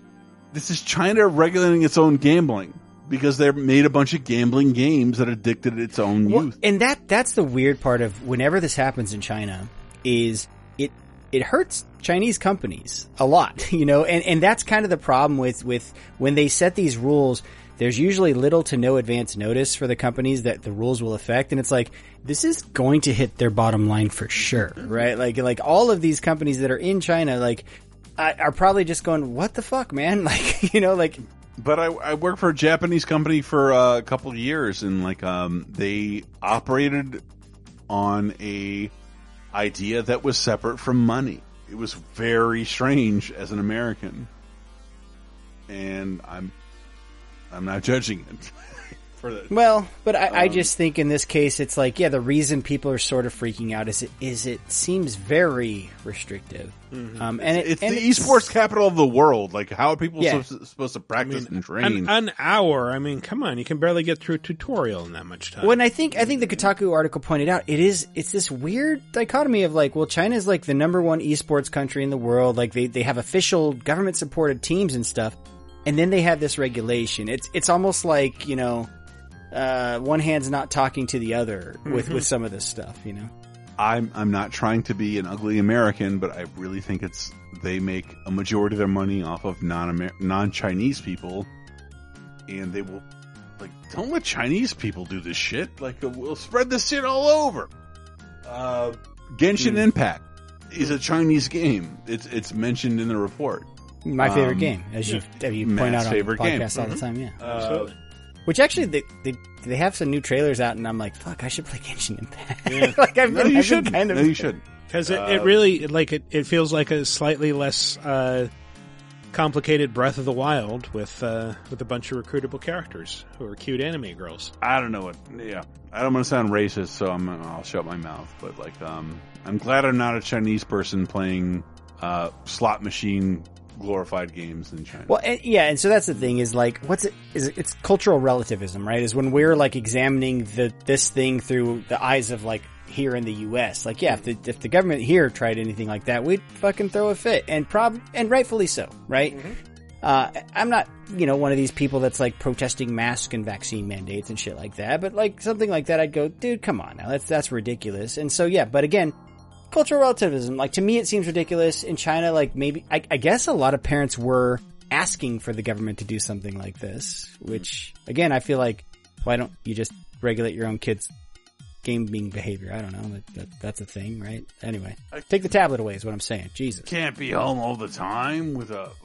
I guess. I don't know. I guess. Well, you know, with 3 hours a week, you might not have a lot of time to play the PlayStation Plus games of the month in September, which were leaked.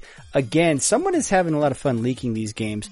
But we're confirmed. You guys ready? You ready to hear what they are? Yeah. You ready? All right. We got Hitman 2, a very good game. Overcooked, what's it called? Like the all-you-can-eat edition, which is basically a remaster of Overcooked 1 and 2, and I assume all the DLC, which is like, fuck yeah, man, if you want a game to end a relationship, Overcooked is the best one. And then that Predator Hunting Grounds, we were talking about asymmetric multiplayer earlier. That's true. This is basically the Predator skin for the Friday the 13th game. It's my understanding. So maybe I'll play that. If you've been hesitating to get into that, like, it's free, sort of, with the PlayStation Plus subscription. Yeah. It's free, asterisk quotes. If this doesn't work, it's over. So, you know what was really telling to me is like, a lot of the sites were publishing like, oh, yeah, PlayStation Plus games confirmed. Well, here's the counterpart. And instead of going games with gold, they just went, well, here's your Game Pass games coming in September, which I'm like, okay, so everyone's now just admitting like Game Pass is the real play. The games this month, they're maybe not a lot of huge ones, but Final Fantasy 13 for you Final Fantasy people. Let's see. Surgeon Simulator DOS is coming. The DOS. Nuclear Throne. That's the Rami Ismail game, isn't it? His old studio. I think so. Sounds and then the rest, a lot of indies, frankly, I just didn't recognize most of these other games. But, yeah, I mean, Final Fantasy 13. If you haven't played that, now you get to. It's a tube for the first... For most of the game. Yeah, for the first 100 hours or so. Play a story. It's a good story, too, while it's a story, too. You'll learn the battle system in 9 hours. And then, I think 30 hours you'll be able to play. Yeah, well, even when it opens up to be an open world game, it's like... It's awesome. It's not a lot of story stuff going on there. You can pretty much go through it. So, hey, remember, I think it was a few weeks ago, we talked about Will Smith is coming to Fortnite, or maybe we didn't talk about it, but I read the news and laughed at it. We finally figured out which Will Smith it will be. Michael, play the sound. It's Mike Lowry. It's Mike Lowry from, there's nothing the young kids love more than flossing as Bad Boys character Mike Lowry.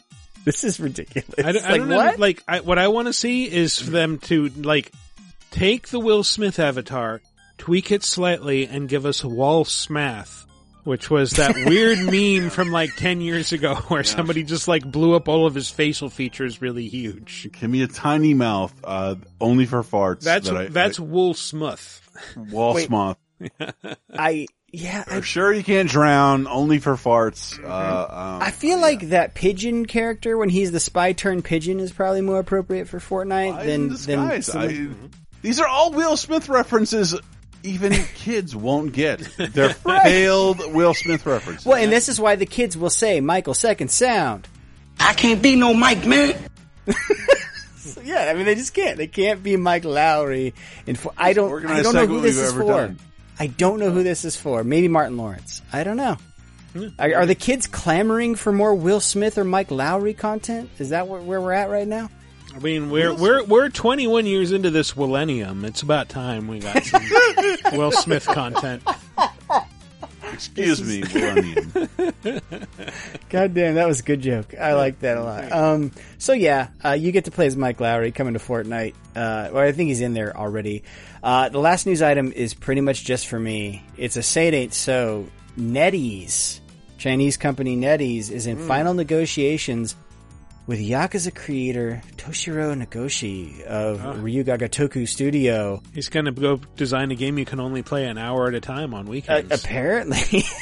Yeah, it's true. But this guy, he has some storied history at Sega. Started on Virtua Racer, made his way over to the Monkey Ball series, which explains why there's so much Monkey Ball in the Yakuza games. But and of course has led Ryuga Gotoku for years and years. Like, this would be a fucking gigantic loss to Sega to lose this guy.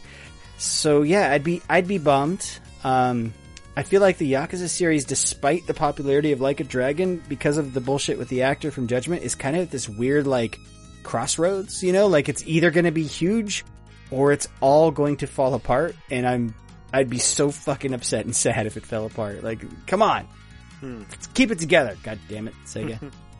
What else are you working on? You got Sonic Colors and some fucking RTS games and this. Yeah. Get your head straight. Anyway, that's all the news that's fit to play. All right. Well, let's move on to our community segment, which as always is segmenting our community. Last week's question of the week was, what games would you want to see get a director's cut with extended scenes, more story, etc.? On VidjagameApocalypse.com, Shaquille Oatmeal says... Excuse me. Sorry, that's so fun. It's a good name. Good. Yeah. Give me a Star Wars Jedi Fallen Order director's cut. As one of my favorite games of 2019, I would love a reason to go back to it and interact with BD-1 and Cal Kestis again. They could go into some of the stuff Cal goes through during the Jedi Purge at the end of Revenge of the Sith, or maybe have Seer and Grease in their own playable backstory levels. Just give me more of that Dark Souls Metroidvania goodness. It's quite good. It's quite good. And it's part of Game Pass, so no excuse. eHyundai says, it almost seems too easy to say Metal Gear Solid 5. Yes, why didn't I think of that? But I can't think of anything more deserving of a director's cut. Back in 2018, I was getting close to the end of TPP, and I wanted to play through MGS3 and Peace Walker before I saw the ending. After dozens of hours of sneaking and rage-quitting Peace Walker, I returned to Metal Gear Solid 5, only to learn that I had already beaten the game. Still don't know, by the way, if I've beaten the game. This is Matt talking here. When missions start to repeat, you've beaten the game. Okay. Yes, then I did. All that was left was replaying a couple missions on a higher difficulty. TPP remains one of my favorite games of the generation, but it's undeniably unfinished, and I would have loved to see Kojima's complete vision. In the same vein, it would be interesting to play MGS4 with the rumored original ending that had Snake and Otacon being tried and executed as terrorists. God damn, that would have meant, like, I feel like Kojima was always threatening, like, this is gonna be my last Metal Gear game. That ending would have been like, no, really, no, I'm never doing this again, fuck you. I mean, there's a secret Smash Brothers ending, which is just a huge orgy. They all fuck each other, and Sakurai's been threatening for years. Make it happen, is what I say. Otacon. Oh, Snake. I was talking Nintendo characters orgy, but that would be good too, Michael. I mean, Snake was in there, so he could he could be part of the orgy. They're both in the box together. Peach. At When We Find the Meteor, we'll find Dr. Wowie on Twitter says, I was just playing the recently added new Donk City course in Mario Golf Super Rush, and it reminded me of how much I love Super Mario Odyssey. A Mario Odyssey director's cut would be perfect while we wait for a proper sequel. Add some new characters to play as, like Luigi or Peach and Tiara? Add some new kingdoms like Isla Delfino or one based on Super Mario Bros. 2. Maybe they could take a hint from the last Mario Kart and add some kingdoms and costumes based on other Nintendo franchises. Mm-hmm. How much fun would it be to play as Mario running around Hyrule, Popstar, or even Planet Zebes? Zebes? I never know how to pronounce it. I've never known. Maybe they could even add third-party kingdoms and let Mario race his go-kart through the 100th recreation of Green Hill Zone. You know, we don't talk about that enough, is Mario Kart is a Mario game that incorporates other Nintendo franchises other than Smash. That never happens. Like, there are Zelda tracks, there are Animal Crossing tracks. Like, but it's a weird Animal thing. Crossing and Zelda are the exceptions. That's never happened before. Yeah. I mean, there's Splatoon characters in there, but I don't think they have their own track. Yeah, anyway. At You Old So-and-so says, the game I want to see a director's cut version of is a Mortal Kombat trilogy. Not so much an expansion with new story content as a definitive release that upgrades everything to arcade level and has all the various characters and secrets from every version. Think along the lines of what Digital Eclipse did with The Lost Vikings and Rock and Roll Racing in the recent Blizzard Arcade collection. I don't even like Mortal Kombat, but that much, but it would be neat to have all of those characters and features in a definitive version. You know, so I did a post on the Facebook group that was kind of a poll of like, hey, what's your best compilation game? And I really wanted to be able to put a recent Mortal Kombat one, and I was bummed. I'm like, there hasn't been one since the trilogy games. No, the arcade one up is pretty great. Yes, but console games that I can buy for $10. It's a $500 game that you have to stand at. Yeah. Agreed, but it's good.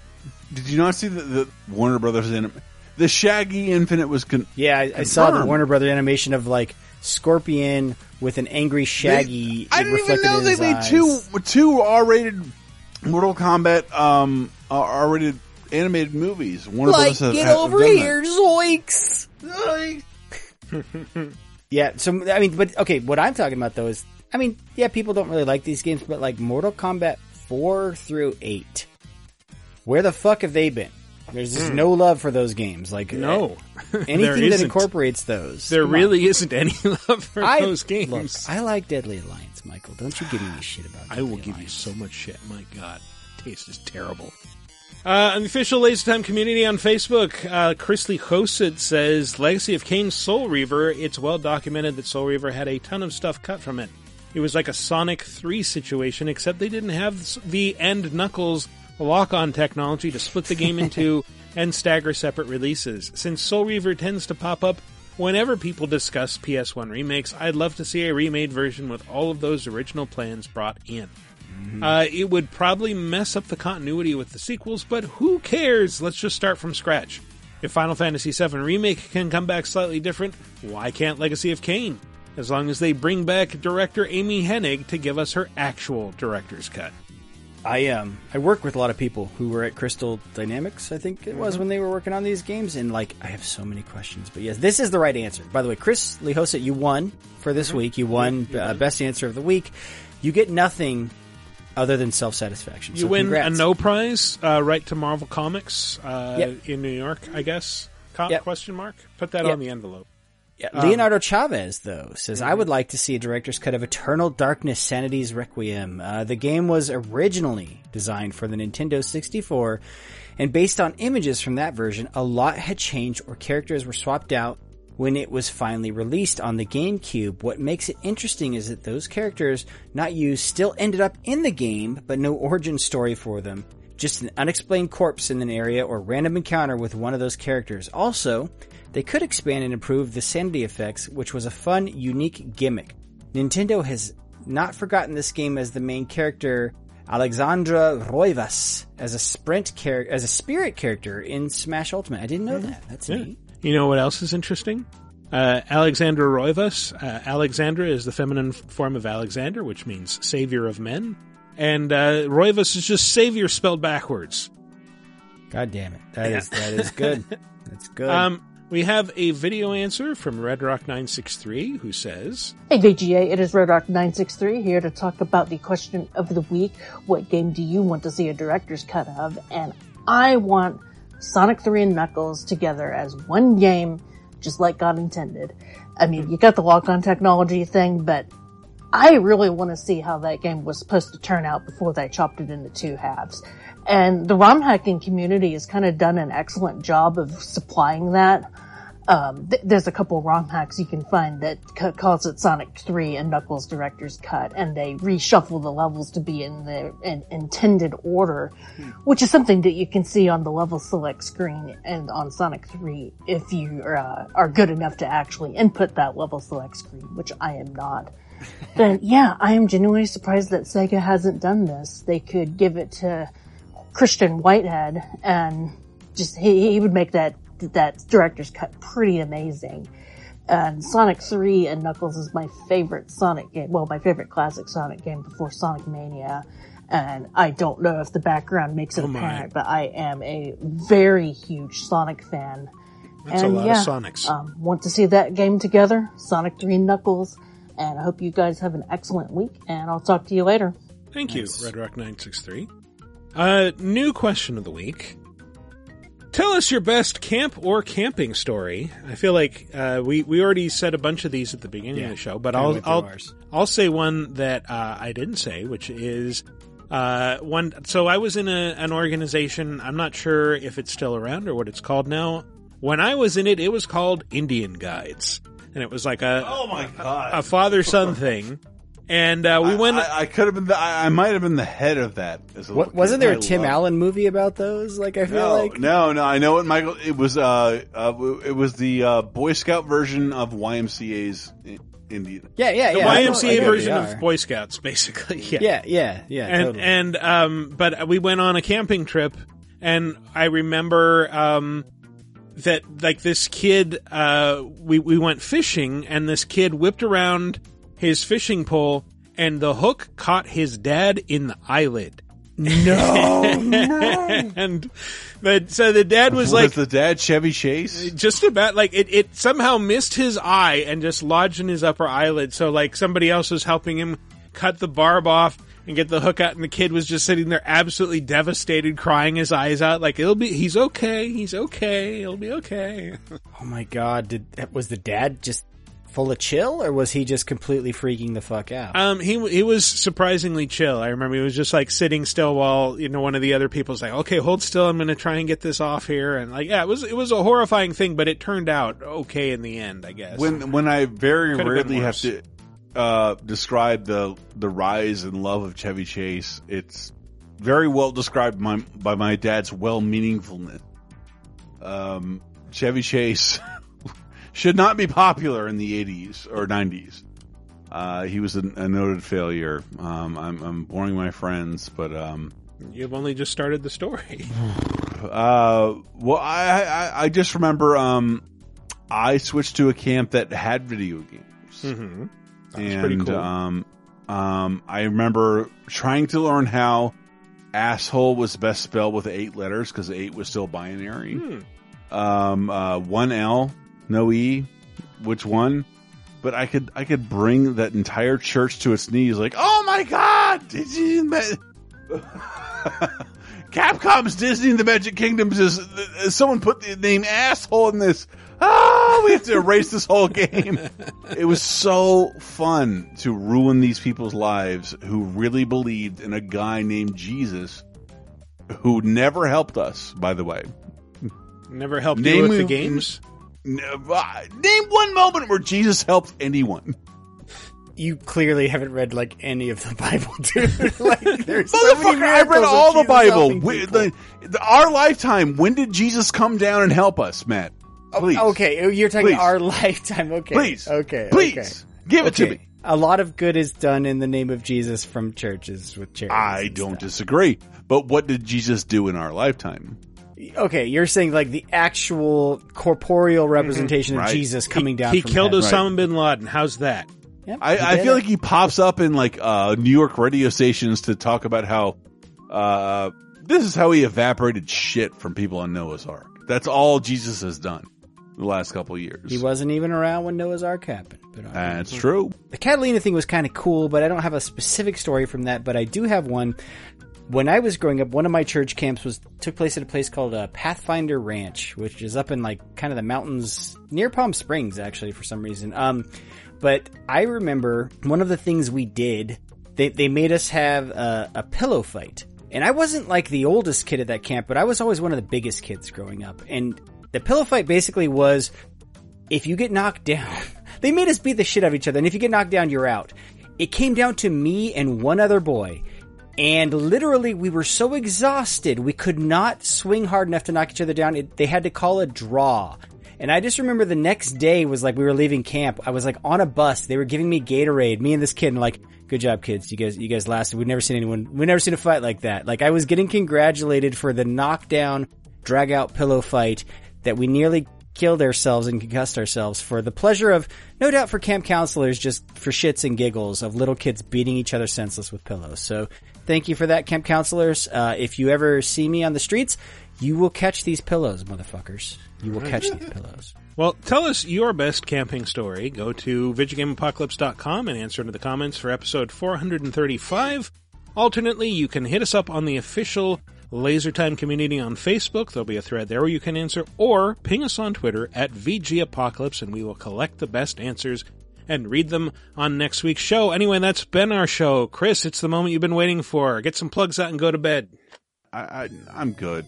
Patreon.com/LaserTime. I'm so tired. All right. Well, as I mentioned earlier on the show, patreon.com/LaserTime is the only place you will be able to catch the Psychonauts 2 spoiler cast, which will definitely include Tony Wilson, myself, probably Michael, maybe Chris. We'll see. Game of the Year material.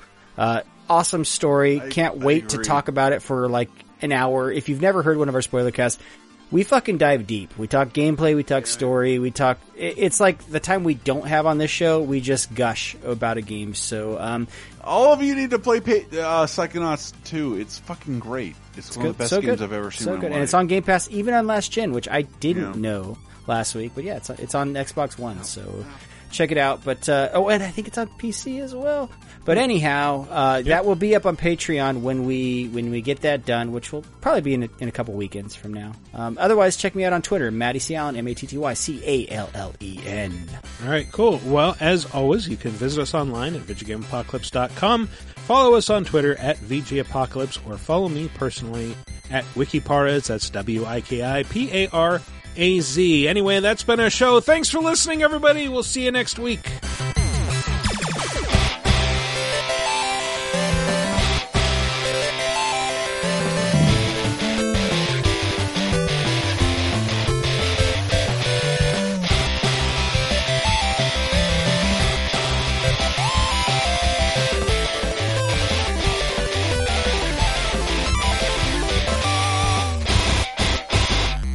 If you get sucked into a computer and try to convince to play basketball, you might be in Space Jam.